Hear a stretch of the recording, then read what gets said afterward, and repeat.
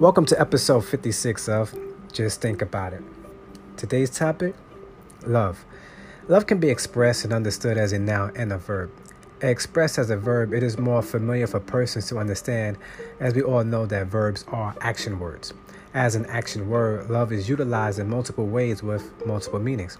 According to most human understandings, love can be given and taken away.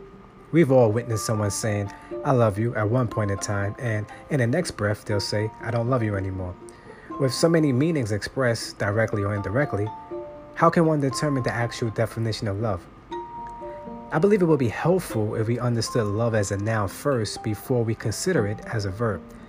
As a noun, I will consider the God of the scriptures, the great I Am, our example of love.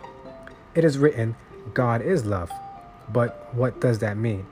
In the perspective of a noun, love is everything that encompasses God, his character, his psyche, his energy, and the decision he makes moment to moment. Every action taken is love. It's not done in love, it is love. Everything that proceeds forth from him is love. It can only be because that is who he is. Love is never what, it is who. The beginning of understanding love is to understand who love is.